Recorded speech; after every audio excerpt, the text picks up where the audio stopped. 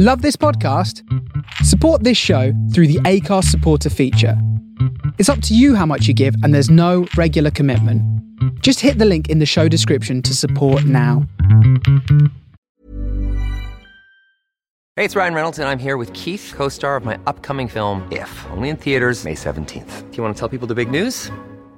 All right, I'll do it. Sign up now and you'll get unlimited for $15 a month and 6 months of Paramount Plus Essential Plan on us. MintMobile.com/switch. Upfront payment of $45 equivalent to $15 per month. Unlimited over 40 gigabytes per month. Face lower speeds. Videos at 480p. Active Mint customers by 531.24 get 6 months of Paramount Plus Essential Plan. Auto renews after 6 months. Offer ends May 31st, 2024. Separate Paramount Plus registration required. Terms and conditions apply if rated PG. Cool fact, a crocodile can't stick out its tongue. Also, you can get health insurance for a month or just under a year in some states. United Healthcare short-term insurance plans, underwritten by Golden Rule Insurance Company, offer flexible, budget-friendly coverage for you. Learn more at UH1.com. Ryan Reynolds here from Mint Mobile.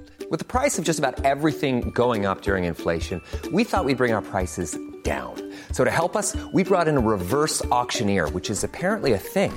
Mint Mobile Unlimited Premium Wireless. How to get 30, 30, bit to get 30, bit to get 20, 20, 20, bit to get 20, 20, bit to get 15, 15, 15, 15, just $15 a month? Sold! Give it a try at mintmobile.com/switch. $45 upfront for 3 months plus taxes and fees. Promo rate for new customers for limited time. Unlimited more than 40 gigabytes per month. Slows full terms at mintmobile.com.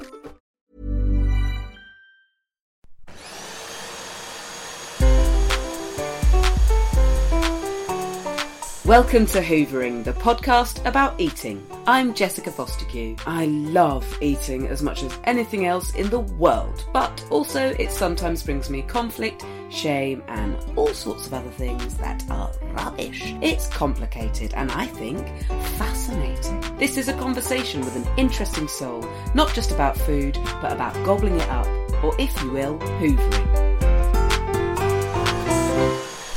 In this episode, I have the pleasure of eating a giant Vietnamese feast via Deliveroo at the humble abode of comedian, smash hit author and former obstetric doctor Adam Kay. We talk about his beautiful, yet virtually pointless kitchen. I learn about some seriously swanky dining shit. There's even a 3 Michelin star walkout story in this episode. I needle Adam for his medical wisdom on everything eating related, from labouring women to fat shame. Be warned, there's one bit of this episode which will probably give you nightmares. Right, what's happened is, I've come from far away, so instead of making something, we've just got a Deliveroo. It's more true to life, isn't it? It is. We've made it. This is going to be one of my more naturalistic podcasts. Look. Okay. My kitchen is not used to homemade food, so it's fair to say. So I'm feeling more at home. I'm relaxed. How did you describe your kitchen in an email? You said it's esoteric? Yes. Do you know what?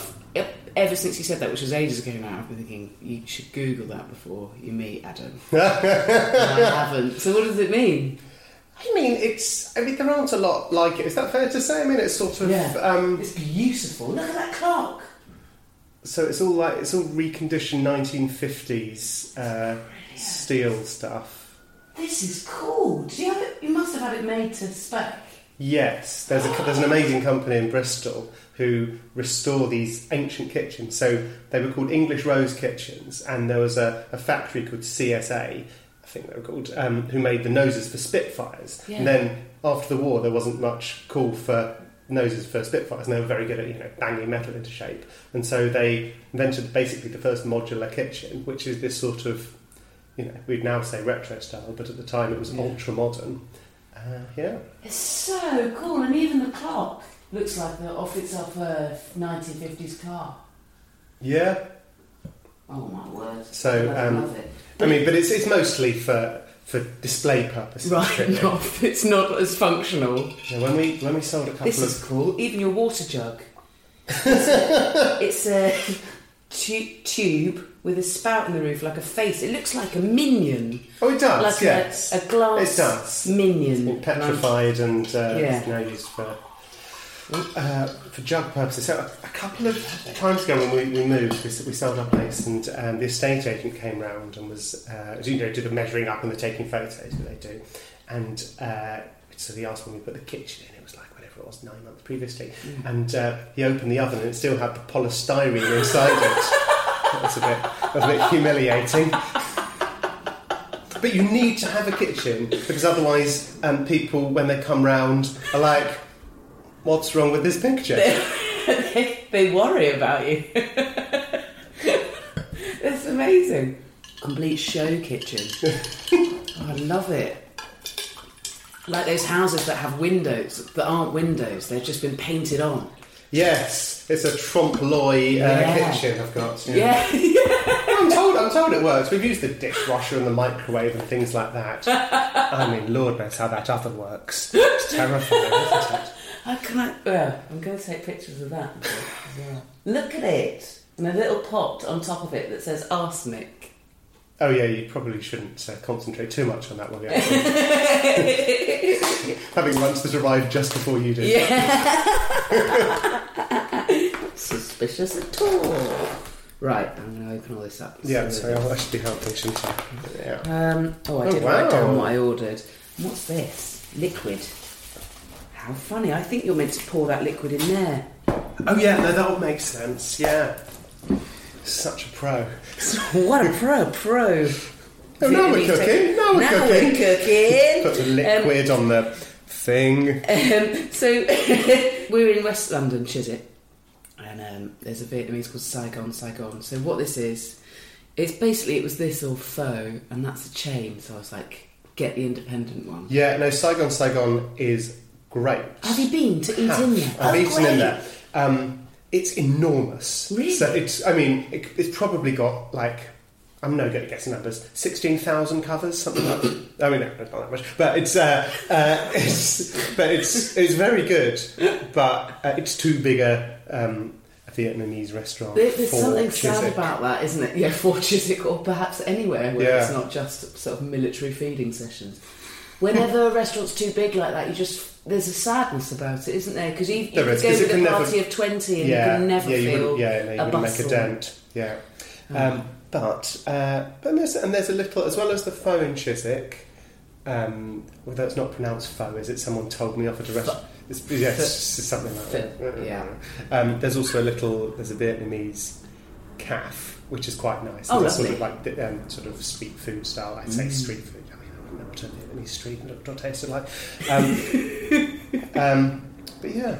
Brilliant. No one's really done a posh Vietnamese, have they? That's not. I think this is. Oh, this. I mean, but like like the sort of the way Indian, you've got Oh yeah, tiffin, this that. The own sort of Benares and Viraswamy and Chutney Mary and those ones. Yeah. No one sort of decided that, and like Chinese food with the Hakkasan and the Outrins and Japanese a million. Yeah, Vietnamese is sort of. I don't know if it's not as well suited. There's MAM, if it's pronounced that. MAM in Notting Hill, which is the sister of Salvation in Noodles. Oh, okay. Which is beautiful, amazing food, but it's not fancy dancy. Yeah, oh, I see. You don't get there on Valentine's Day. It's tricky, isn't it? This is très exciting, isn't it? So what have we got? We can guess this. We can guess that's going to be spring roll. That's a spring roll. It's supposed to have. I've written woodier mushrooms, which I think is a typo. Wood mushrooms. Wood mushrooms. And tofu inside. There's a vegetarian which is that one, which is the one you've got to do all the DIY for. Yeah, you tip your own liquid in. And that's probably going in there as well? Yes, that's a really good crudités. Yeah, there's some crudités to go in there, some chilli and lime and some hot sauce, by the looks of it. A whole trough of fried tofu with chilli and various bits. There's enough and also fried tofu for the builders outside as well, isn't there? Well, I don't know how well they'll react if we... There's some builders outside that look... He's just rubbed his belly. Oh yeah, as if he knows. He's rubbed his belly just as we said fried tofu. Earlier he didn't understand the word tea, so I'm pretty sure that hasn't translated.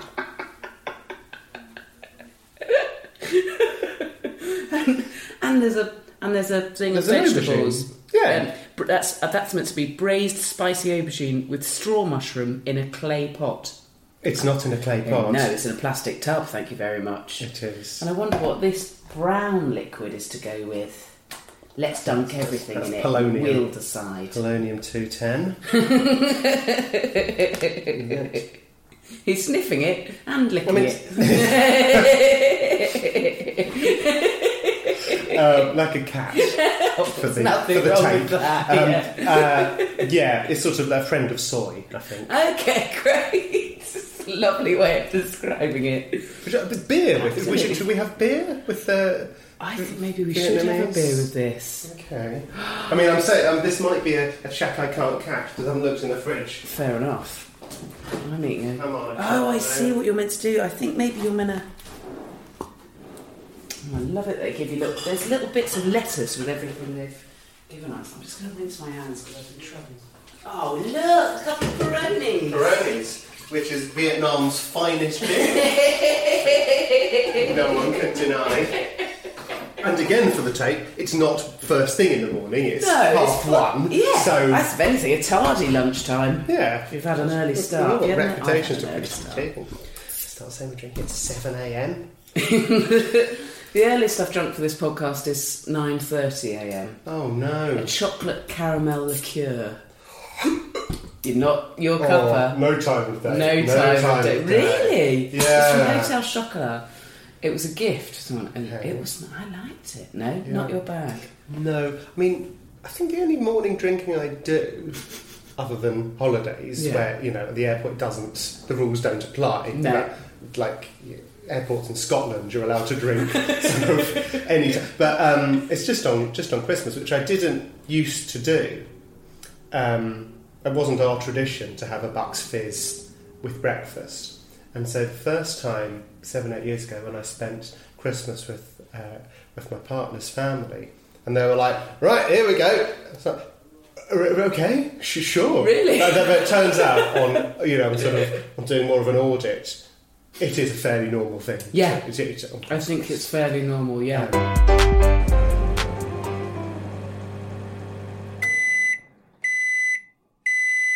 Yum in my tongue. So there's mint and lettuce under these spring rolls. Yes. Do you think you're meant to put them all together? Well, like a summer roll. Yes. Make your own summer roll with a spring roll inside it. Yeah. Like a turducken. Yes. I'm going to do that. I'm a big fan of the aubergine. Me too. Big fan. Well, to be honest, as a vegetarian, you can't start making proclamations like, "I don't like aubergines."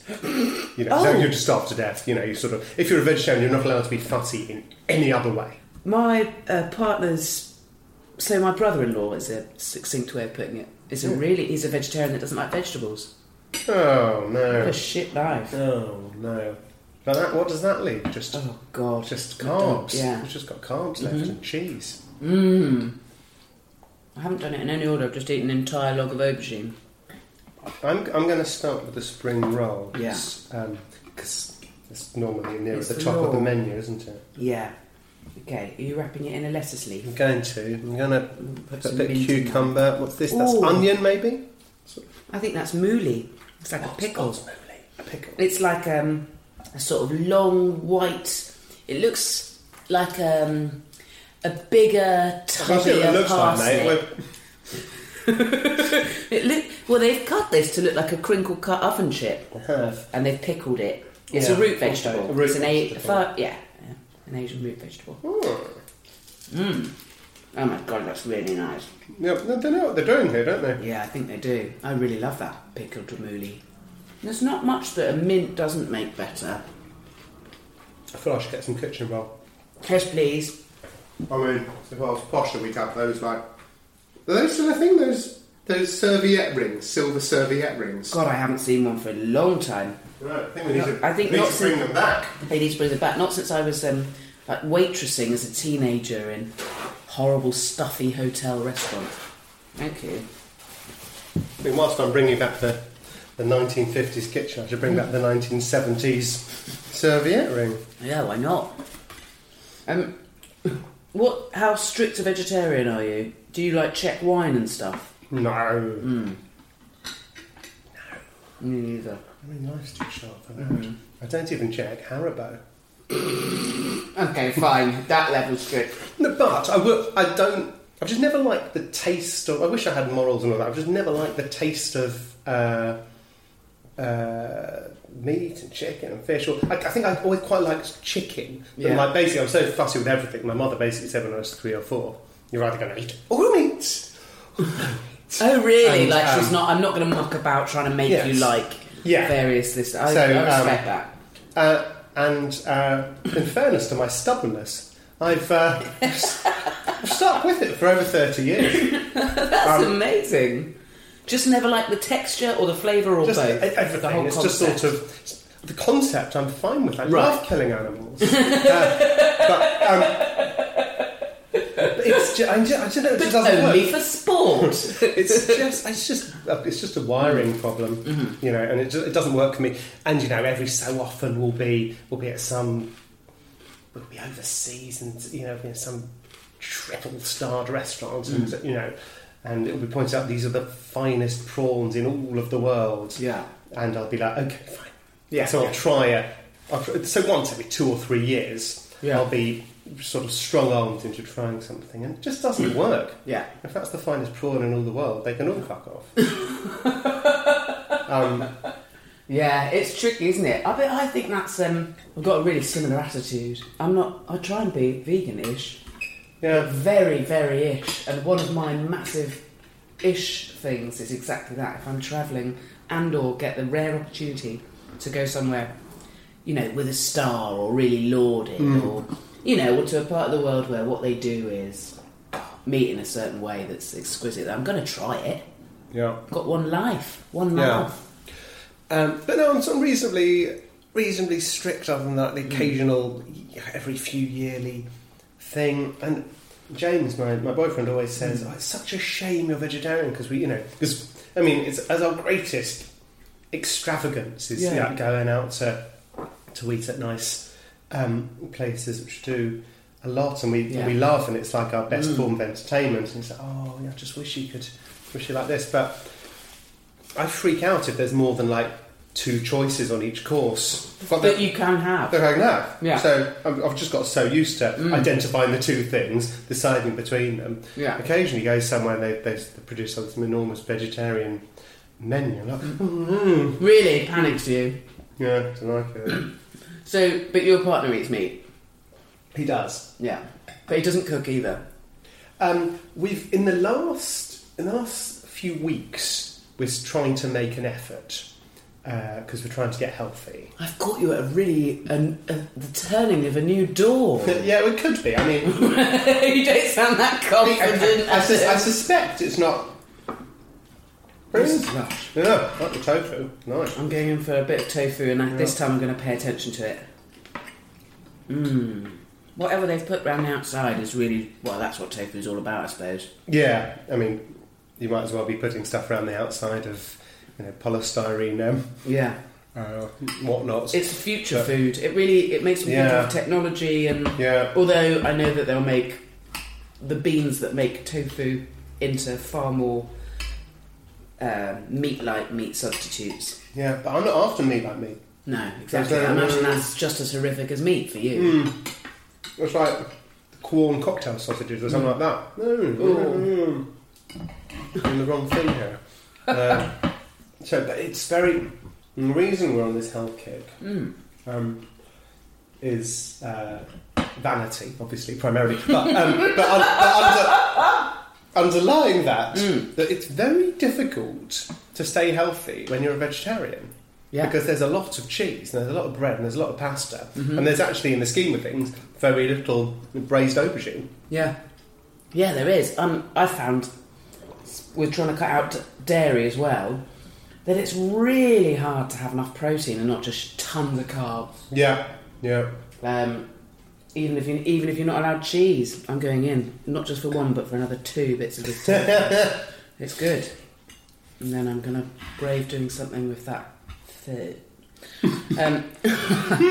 Something as brave as Googling how to say it.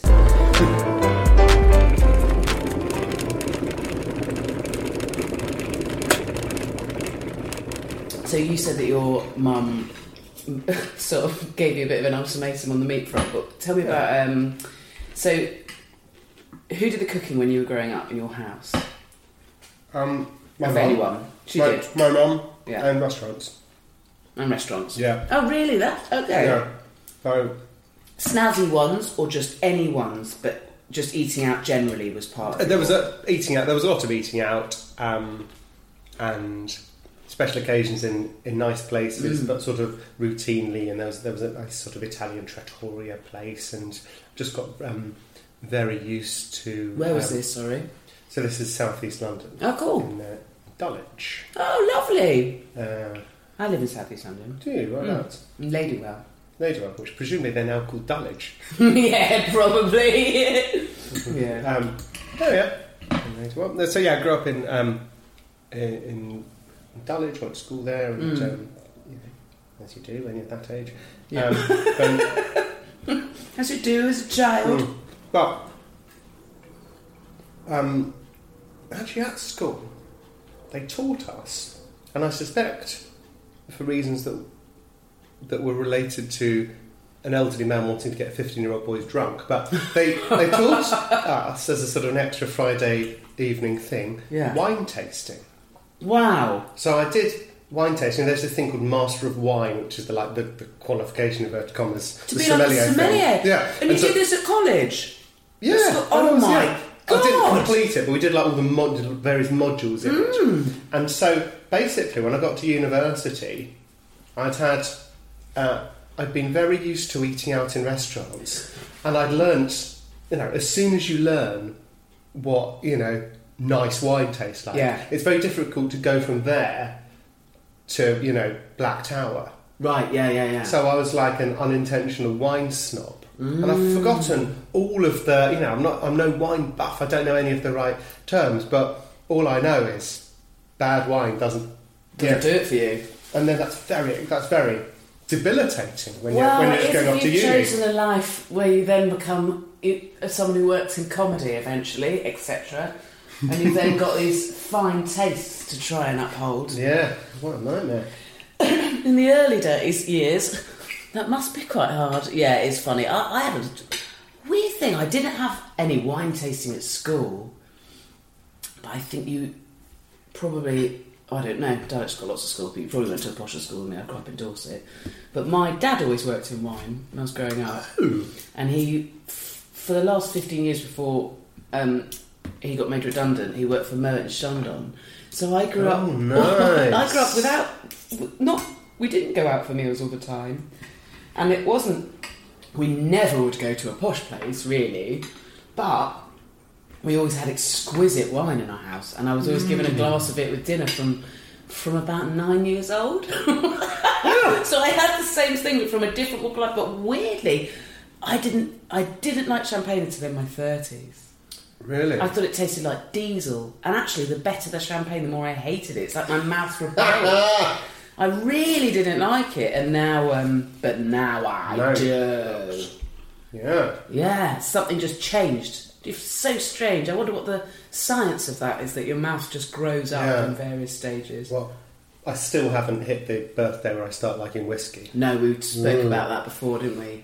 What is that? Taste of fumes. It tastes of fumes. Yeah, and also real ale. It just tastes a bit Me sick, too! doesn't it? Yes!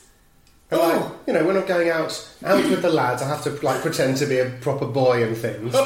And I know, people laugh at you if you order shandy, but that does taste a lot nicer. Oh, especially with some fresh lime squeezed in there. Oh, yes. Yes, please. But we're drinking lager now, like lads. We're like Cheers. real lads. Cheers, Adam. Like real lads. What about with a hangover? What's the filthiest thing you've ever eaten? If you're a posh food person or into good food, I am extra fascinated to know what the grottiest thing you've ever resorted to because of a hangover is. And do you think that there's any particular food that's genuinely helped you with one in the past? I think it is basically all about carbs, isn't it? How's this going? This is terrible. I've asked you a question, and then while you're pouring. answering, I'm pouring liquid. Is this a shit idea? It's a bit full. I'm going to put the bowl on the plate. What we ideally need here is a syringe, isn't it? We actually do. Yeah, turkey baster. Absolutely full, a giant turkey baster thing of soup. Oh God, still in a plastic bag. I'm so shit at basic pouring. I've got a fucking law degree, Adam. And in fairness to them, we've done they're it. not meant to teach you pouring at law school. That's fair. To meet them halfway on this. To meet them halfway. There we go. I managed it, listeners. There's only, I'd say, 10 mils down my arm and hand. And only 50 seeping into the park. Sorry! So, for hangovers, I think carbs are the answer. You just need to... Because the worst thing I've eaten with a hangover in a house that... Because we don't... Well, never did much cooking. There's not a huge number of ingredients. Yeah. There won't always even be bread. So the worst thing I've eaten is like a pie case. You know those... I hope this doesn't reflect badly on me. Like these, like if you were to make a pie, that with a sort of serrated edge in a sort of but it's pre-made in a silver foil base with a bit of cling film on top. And I just found one of those in a cupboard and thought, right, that's got to help, hasn't it? Did it help? I suspect so. So you said carbs, and I think. My go-to would be some really salty fat. Like pre-vegetarian nutritionists, bacon or... Yeah. Well, you can see why it got its rep for being the hangover cure. Yeah, or a very hot curry. I think maybe I just want to be... my senses to be rattled. Yes. I wish I should have learned to say it. This pho, I'm just going to say it like I saw it. Fee-fi. Thumb. It's really nice. The broth is almost sweet. It's very dainty. And I worry maybe I've neglected the tofu that goes in this for a bit too long and it might have gone a bit turgid. Oh, wow. That's really nice. It is, isn't it? Well done, Saigon. Yeah. I mean, this is a good advert for Saigon. They've really pulled it out of the bag, haven't they? They have pulled it out of the bag. Well, little do they know, today, perhaps 10 new people will find out that their restaurant splendid. I don't know how far their Deliveroo reaches. This might get one listener in Chiswick. I'm an optimist. I don't think I would move anywhere that didn't have Deliveroo. Really? Yeah, I think that's important on the Zoopla. Well, I was going to say, if you're on the Zoopla, it's surely a matter of time until it's part of the estate agent's lexicon, isn't it? Part of their patter. So I did a gig in Ipswich the other night, and I had to get from my hotel to the theatre. And I just went to Uber, and there was no Uber in Ipswich. And I said out loud, "The fuck!"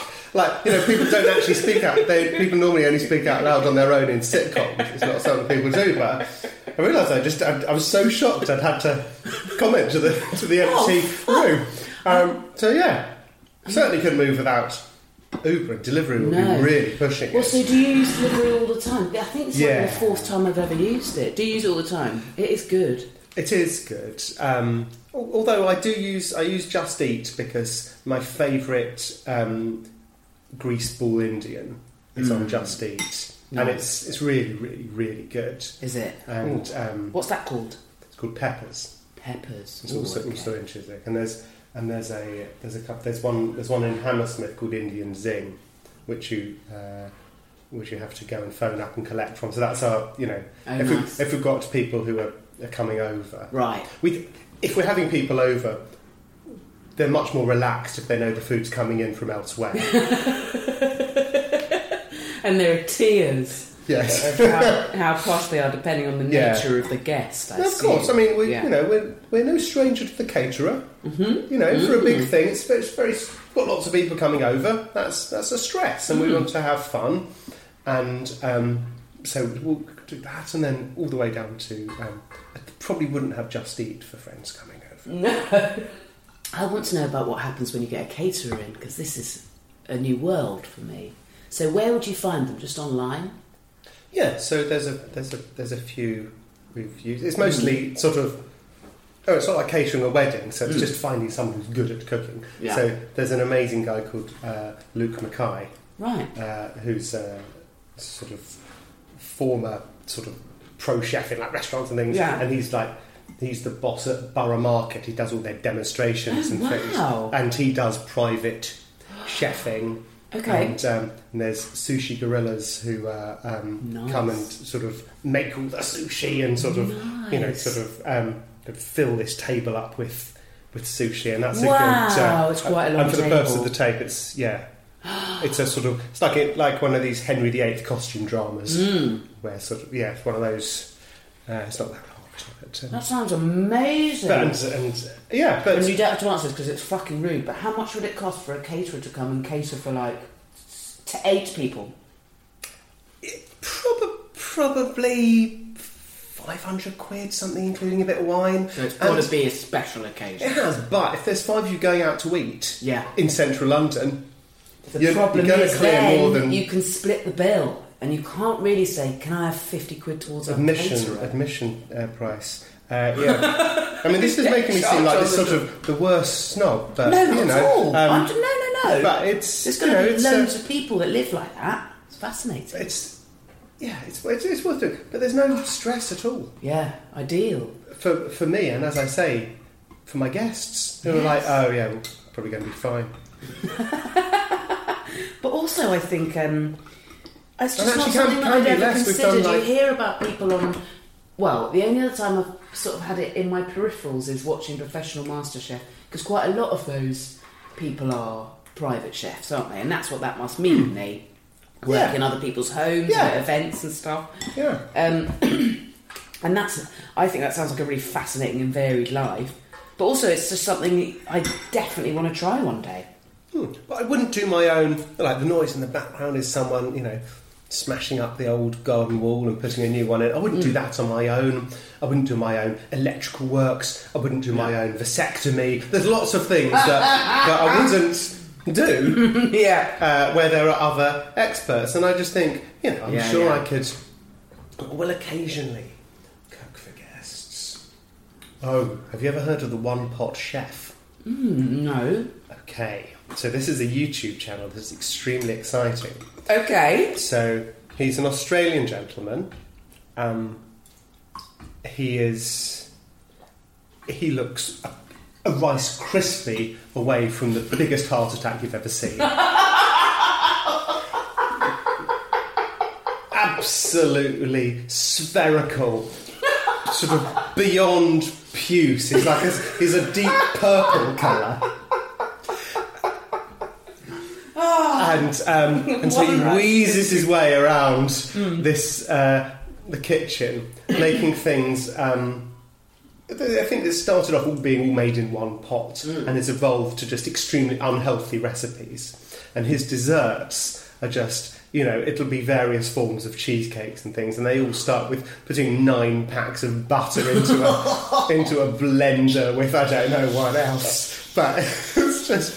But they're all very clever recipes. Right. They involve very few ingredients, and you know, and end up with something, you know, that's definitely a cake. Yeah, delicious. But so have you cooked according to the recipes? Done a few of those. They've worked. The first time we did this, someone was coming over who we'd already discussed the One Pot Chef. I see. And she was like, "Will you do us a One Pot Chef?" I was like, "I'll have a go." Brilliant. Yeah, and it was. What did you make? You remember? It was a cheesecake, I think. The baked cheesecake rather than a French cheesecake. But yeah, do give him a watch. I'm going to look him up. I can't wait. Say scrumdiddly-umptious. No! And then you can be in my podcast. Hey, it's Ryan Reynolds, and I'm here with Keith, co-star of my upcoming film, If, only in theaters May 17th. Do you want to tell people the big news?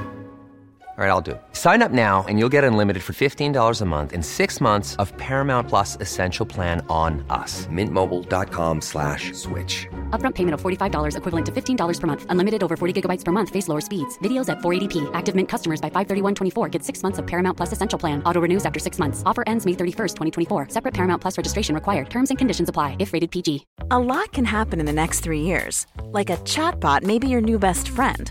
But what won't change? Needing health insurance. United Healthcare Tri-Term Medical Plans are available for these changing times. Underwritten by Golden Rule Insurance Company, they offer budget-friendly, flexible coverage for people who are in between jobs or missed open enrollment. The plans last nearly 3 years in some states, with access to a nationwide network of doctors and hospitals. So for whatever tomorrow brings, United Healthcare Tri-Term Medical Plans may be for you. Learn more at uh1.com. Hey, Dave. Yeah, Randy. Since we founded Bombas, we've always said our socks, underwear, and T-shirts are super soft. Any new ideas? Maybe sublimely soft. Or disgustingly cozy. Wait, what? I got it. Bombas. Absurdly comfortable essentials for yourself and for those facing homelessness. Because one purchased equals one donated. Wow, did we just write an ad? Yes. Bombas. Big comfort for everyone. Go to bombas.com/ACAST and use code ACAST for 20% off your first purchase. I want to ask stuff. Do you mind if I ask stuff about... Because you're a doctor, so I've got loads of questions related to that, if that's okay. Of course. Often, you feel free to either, to at any point say, get fucked, or... No. I realise it's my USP. Play to your niche. Did you feel like there was pressure on you as a doctor when you're telling people to be healthier in the ways that they can make themselves healthier? Builders having a vape. Did you feel like there was pressure on you to appear healthy yourself? Which I think is so harsh because, by the sounds of it, you didn't get any time to plan your life outside of work ever anyway. Wasn't much time to eat, which made you could frequently get to the end of a long shift having not eaten or drunk liquids or 12 peed. hours, longer. Shit. But a couple of clinics I did. So I worked in obs and gynae, brats and twats. So a couple of clinics do involve talking to people about lifestyle. And so with polycystic ovarian syndrome, which itself causes it, it makes it harder to keep weight off, you do improve generally your symptoms by losing some, getting down to a lower weight. And so you would have that conversation. And also in infertility clinics, there would there are better chance of success if you're a lower BMI. Some hospitals only offer IVF below a certain BMI. Oh, do they? They do, which is iffy. So those conversations must be horrible to have with anyone. We say, and if things might work better if you shift. Yeah, some lumbar. And so it's a very difficult situation, but made that much harder when you're 82 stone. And I'm quite fat again, thin again as a person. Right, fair enough. Fat again, thin again. But it appears I am more than I am because I carry most of my weight on my face. I think that's what's happening. Because, I can miss breakfast and someone says to me, "Oh, have you lost weight?" Well, no, but it does seem to show. It's sort of, like, rapidly. It's so funny. That's something only because one of the ancient measures of BMI is to what can you pinch off your side? Yes. And be like, "Oh, I'm afraid on me. Could you do it on my cheek?" I just can't imagine how. I don't think I could. That would be part of one of the million things of the job. I don't think I could ever do is having to sit down with someone and go, "Okay, what you want or what will help you will be bettered by you shifting loads of weight." Yes, for fear, I think, of many reasons, of them sobbing or stabbing you, or even just going, "Well, you can talk." Yeah, no. I hate it. And I would have to say, I know I'm not one to talk, but then again, I don't have polycystic ovaries. Yeah, and you're not keen to have a and baby. Also, you generally pitch it to people like, there are lots of things we can do. Yeah, fine. From, conservative measures like this through to medicine, through to, surgery, all sorts of things you can do for various conditions. And if you can get away with conservative measures, i.e. losing a bit of weight, then try it. And I know it's very... And it's low GI as well, isn't it, for PCOS? Yes, no, that's frequently asked that. And I know it's... there's no... It's a slightly contentious topic sometimes about, one doesn't want to get into fat shaming. But, oh, God. But there are also facts about... Solid facts. Yes, we can't do fact shaming either. No, you can't do fact shaming. And there are problems with... What a great way of putting it! There are problems with, BMI as a way of measuring things, but there's a sort of undeniable evidence that for certain conditions you can improve things by getting lighter. I think there's and it is being lost in some courses at the moment. For me, I think the best way to articulate it is there's a real difference between fat shaming and having a repulsion to fatness or a hatred of it. Yes. And there's often some overlap. Yeah, exactly. And there's so much work to be done, and there's brilliant work to be done within feminism, within all sorts of movements, just generally brilliant work being done on that front. And I'm so glad that we're moving away from that. But ultimately, you don't need to move so far away from it that you can't see that it's not health-wise ideal to the point where you say, well, let's please promote this as a potentially perfect way to be. As one of a number of things. Yes, exactly. That if you're improving your lifestyle, you can be fat and exercise, and that's still fine. You can still be healthy, but it's what you can be. You can be fat and you can not smoke and not drink, and you can do lots of things. But it's part of this sort of the repertoire you have. In the process of becoming a doctor, before you specialise, are you taught much about nutrition specifically? Because it feels like. Well, that's one question. And then the second question, I suppose, is I feel like the science, the facts, are in a constant state of flux. And it feels very faddy. I feel like I grew up in an era where fat was demonised. Then I spent my 20s and early 30s in an era where carbs were demonised. And now it's sugar. Soon it'll be vegetables. Not aubergines, anyway. No. You're not taught a huge amount at medical school. I certainly wasn't at my particular medical school. There's a lot to get through. Yes, of course. And it's something that is on the fringes. Yeah. And you get separately nutritionists, or is that you do? Yes, you do. And they don't go to medical school. They or don't. Of any sort. They don't. It's one of these things where you can declare yourself a nutritionist. Oh, really? Or you can do some proper, really recognised, really good studying and degree, and then be so.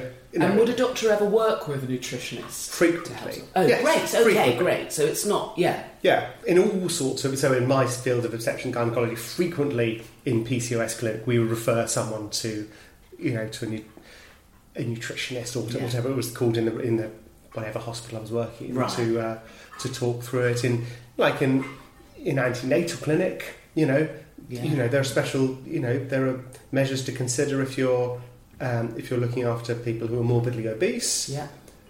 Generally, it's a case of rather than losing lots of weight, maintaining the same weight during pregnancy, even though you end up with a baby in surgery. There's sort of the rule of thumb. But that needs experts to do that, and those experts are not the doctors. Yeah. Sometimes they're specialist midwives, or sometimes they're people who are solely trained in that side of things. Fascinating. But, weight is in pregnancy, there's a direct correlation between weight and the development of gestational diabetes, which has implications for both mother and child. And, sometimes I look at my Facebook and people are sort of writing these 19,000 word posts about, let's not fat shame, and how dare these cancer charities say that you can't talk about obesity. I mean, you can do things in a sensitive way, but what we can't ever do, I don't think it's helpful to pretend that there are no medical problems relating to excess weight. Yes, and certainly not in the realms of fertility. Yeah, in fertility, that's one particular area where it's really obvious, and obviously cancer as well. I mean, there's lots of. I mean, all I know about is working on labour wards really, and I know. In that, it's a much harder caesarean section to do. Yeah, if someone's morbidly obese, so it can be an anaesthetic nightmare. Right. If they need to have because you can't predict if someone's having an emergency caesarean and they're and the epidural stops working or they can't do an epidural. Epidurals are much harder. If you need to have a general anaesthetic, pregnancy increases risks with general anaesthetic. Morbid obesity increases it as well. It's much harder operation to do as the surgeon. We can't pretend it's nothing. Yeah. So to answer your question, yeah, it's really difficult. Yeah, I bet it's really difficult. So interesting. So when you're in obstetrics, what's the weirdest thing you ever saw a labouring woman eat, and or her birth partner for that matter, or someone who just had a baby? Weirdest thing? This is a very easy question. Great. Because I only once came across someone who wanted to eat their placenta. Oh, God! You know, each their own. But I was brought in to do a ventouse extraction, I think it was, which is where you put a mini Hoover on baby's head and pull it out, because unfortunately after an hour or so of pushing, she hasn't managed to for baby to come out. So you sort of help out around the last corner. Yes. So I was doing that, and there'd previously been a discussion about what the labour ward protocol was about eating a placenta. Yeah. And I didn't know, and people were checking, and sort of. I decided to go for a sort of don't ask, don't tell.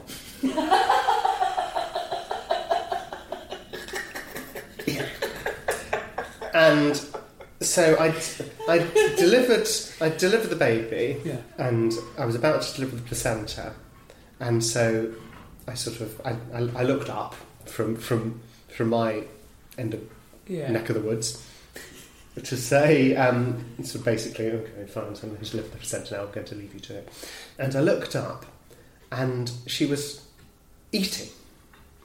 But what she was eating, she thought was the placenta, in this sort of big, like, kidney bowl, this sort of kidney-shaped bowl. I'd been putting, like, blood clots that had come out. And I just sort of rested her on, as you do when you're delivering the baby, you rest your equipment and bits and bobs up on the tummy. She's lying on her back. And I'd rested this with a few blood clots in it. And she had she was sort of shoveling them in, like the Cookie Monster gone insane. Oh my God!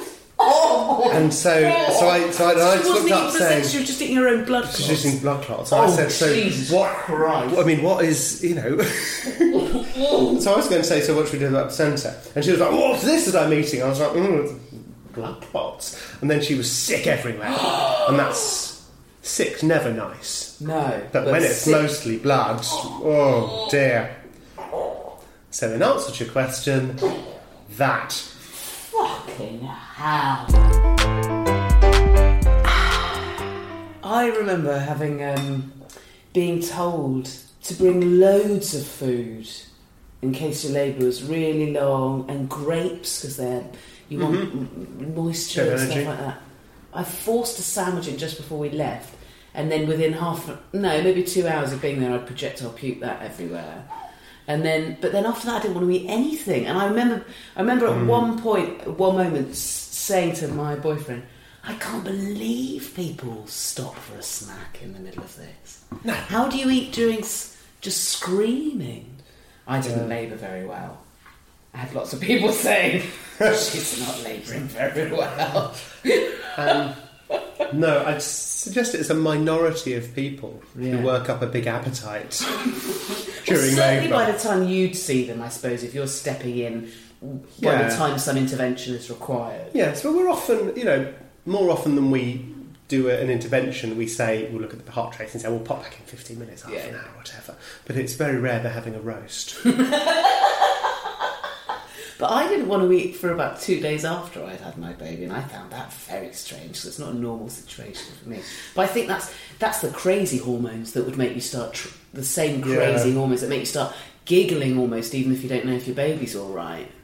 That made that woman, I think, just tuck in to her own innards. Yes. You're probably not completely in control necessarily after that level of sort of insult to your body. Is there any particular trip or event that you remember, say holiday or something like that you remember particularly because of the food? I often remember holidays because the food's so bad. Really? Where's been really shit? Anywhere in France. Wow! Like being vegetarian in France. Oh, God, yeah. And the fancier the restaurant. We had a reservation. We were out with some friends, and it was a 2-star restaurant. Wow. 2 Michelin stars. 2 Michelin star restaurants. And they could not provide a vegetarian dish. They said you should have called in advance. We can't do a vegetarian main course, so he ended up leaving. Oh my God! Which is just sort of French people being difficile.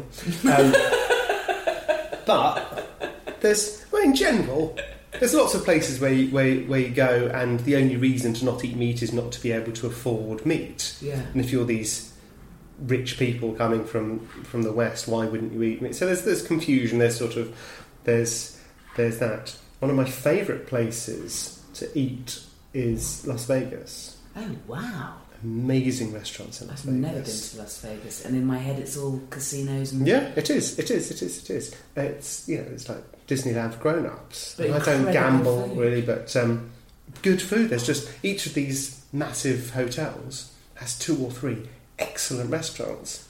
What sort of thing have you eaten there? As a vegetarian as well?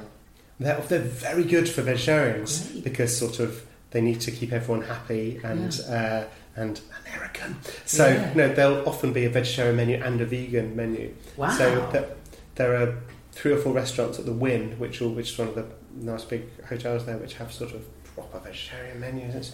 It's good. Wow. That's good. One of my strangest abroad things is we went out. This was when I was at university. We went to the is it Louis Cannes, the sort of fancy dancy one in Monaco. In the didn't even know that's how you said Monaco. It's probably not, is it? Monaco. Monaco. It was called. Fine. I get everything wrong though. Don't trust me on that. I've been there, wasn't it? And it was this was a 3 Michelin star restaurant. Oh my God! And it was amazing. So it was like it was one of the Louis, right? And it was basically a room made of gold. It was like being in a big Trump lift. Oh wow! And we were hammered by the time we got there, so we weren't making the most of it. But I remember the vegetarian menu was awesome. There's this sort of special garden tasting menu. Yeah. And the sommelier said, you know, what can I help with the wines? Yeah. And one of our numbers said, I'll just get what you want. And all these wines were coming through the meal, and we were just sort of eating and drinking and eating and drinking and eating. And the wine bill was 10 grand. Oh my God! Which rather took the shine off the Surely gold-plated that's restaurant. Equivalent of the whole. Oh yeah, rest of the holiday. Oh, much more than the rest of the holiday. Oh, Adam. So I'd have wept. How did you react? Well, we blamed the person who said to the sommelier, "Do what you want." Do what you want, because do what you want within certain parameters. Yes. Well, it's nice to ask do what you want within the parameters. Yes. £500. Yes, or even much less. Much less. Do what you want within the parameters of the cheapest 5 wines. Yes. Oh my word. So that was a memorable. Well, it sounds abroad. amazing. Oh, 5-second rule, yes or no? No. You wouldn't pick food up off the floor? No. I'm worried. Is all this come off the floor? I scraped this off the floor. I rolled this here from the restaurant myself. No, I'm worried because you're the first person I've ever spoken to who said no, and you're the first doctor I've ever spoken to. It's not because I'm a doctor, and you're probably not it? going to get ill from it. It's just the fact that it's absolutely revolting. Empties off the floor. I'll ask you one last thing. Thank you for this, by the way. So to explain, first of all, it's essentially what would be your ideal dream meal is the question. But I don't want to say what would be your last meal. I think it's so bleak. So I've written a scenario for everyone, and it's different. So here's your scenario. Mm-hmm. Princess Kate Middleton has, unbeknownst to the public, devised a way for other people to endure the physical horror of childbirth for her. I don't know if did you see that brilliant episode of the last series of Black Mirror? Yes. Where the man can feel the pain and the doctor feels the pain. Well, it's like that, but instead it's a complete transference. She's arranged for. Okay. And it's your turn. You don't have any of the physical aftermath, but you just have to endure the pain.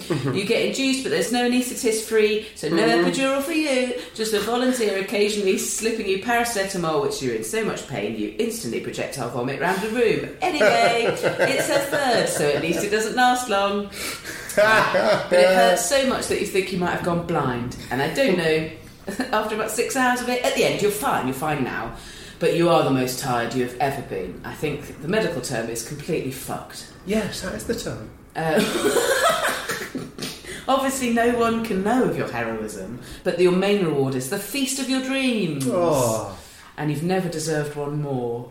So nothing in the answer needs to be sort of... Even it can be fictional, it doesn't have to be practical. You can have what you want, as much as you want. Just want to know your ultimate perfection in terms of a feast. What are you eating? What are you drinking? Who are you with? And where are you? I've definitely got favourite foods. Those are easy. I don't think they go together. I don't think they make an amazing sort of food journey. But I fucking love gazpacho. Oh, wow. Okay. Because it's sunny at the moment, so it's making me think of that. Is it? I want sushi when it's sunny. But gazpacho, is that... I'm a moron. Is that a particular soup, or is that could be flavoured with all sorts of things? It's sort of... It's generally variations on a theme. It's like tomato and peppery and bits of bread in it and all that sort of shit. Bit of cucumber, some mint, oil on top. Yeah, but I love... It's one of my... Chilled soup. Really lovely chilled cold soup. Fantastic. I mean, which is quite easy for the chef. Yeah. Also, I think all of these are reasonably easy. Right. Mac and cheese. Ooh, lovely. It's a sort of... I just love comfort food. And as a vegetarian, I think that is the most comfortable and comfort. It's our shepherd's pie, isn't it? So I'd love a mac and cheese and sort of... there are all sorts of interesting, different ways you can do them. Exciting cheeses and flavours and things. Blue cheese? Oh yeah. I've had a blue cheese. I'm no stranger to salt, and so you know, which is nice. Dessert. I do like a summer pudding. I realise I've gone for. You've got quite traditional, simple stuff. Yes, and quite cold. Highfalutin restaurant talk. Yeah, that's all I want is some Hovis and frozen blueberries. But yeah, I do like a summer pudding. Fantastic. And who do you have join you? And what would you drink? I'd probably drink wine, wouldn't I? Have you got a favourite wine? If you know nice wines. Probably not like favourite, years and vineyards. What's your safe bet then? If you want a good wine. I was taught it's quite difficult to make a shit Sancerre. Okay. It's quite expensive to grow like Sancerre and Viognier, so your cheap pile 'em high. Yeah. Wine producers don't make much Sancerre and Viognier. Cool. So a Sancerre. You might drink a Sancerre with your mac and cheese. Totally. Perfect. Why not? I do quite enjoy eating on my own. No, great. Go for it. Be on your own. Because it's quite embarrassing eating, isn't it? It's quite visceral and sort of and food going all over your cheeks and your jumper and so not yours. Well, as it happens, what I did actually. But it's like when people go on dates to restaurants. That's the worst possible place to go on a date in the early stages. Now, now we're too far deep to really care about that sort of thing. I get great joy from, often when I'm writing, I've got a bit of work to do, just sitting there with a notepad and my pen and just sort of getting on with it for a couple of hours, knocking back a bit of wine, eating some food on my own, before, off to play a gig in the evening, fill the afternoon, nice long lunch. To be, isn't it? Yeah. Glorious. So, I've got friends and people like that, but I just prefer me. And so would you be at home, do you think, for this feast? You come home for it? Oh no, I don't want to have to worry about the dishwasher and fine. So where would you set this feast of dreams? Can we do it in like Santorini or something like that? Yeah. Yes. Nice sort of a veranda. Nice sort of veranda, yeah. Oh, lovely. Yeah, let's do that. Although I'm not quite sure where we're getting the summer pudding expert. And they'd think I'd had some sort of event if I'd asked for that recipe to a Greek chef. It doesn't matter. Who knows? But, it's a thing of dreams, so it doesn't need to make any sense. It's slightly incongruous, but I mean, all these separate elements sound good to me. Oh, it sounds amazing to me too. Oh no! For the record, I should say I'll probably allow my boyfriend to be there too. Okay, fine. I don't want to be the thing that kills it off. Thank you very much. Enormous thanks to Adam Kay for letting me into his beautiful home and mind. His book, which is called This Is Going to Hurt, is one of my favourite things I've read in the last year. Funny, moving and awful, all in equal measures. It is totally compelling. And it's out now on paperback, which is pretty nice. Say nice things about this podcast. Follow us on all social media. It's at The Hoovering Pod. Also, if you can afford £1 a month or more to help me keep running and improving this podcast, I've joined a site called Patreon. Search engine Patreon, Patreon, and Hoovering, and there's all sorts of perks for anyone able to give a financial hand. Blech. It's horrible to ask. If you've got any questions or indeed any answers, email me through my website, jessicafostekew.com. This episode was produced by the magic Dave Cribb. Music by the wonderful Mike Greenway. Until next time, happy hoovering.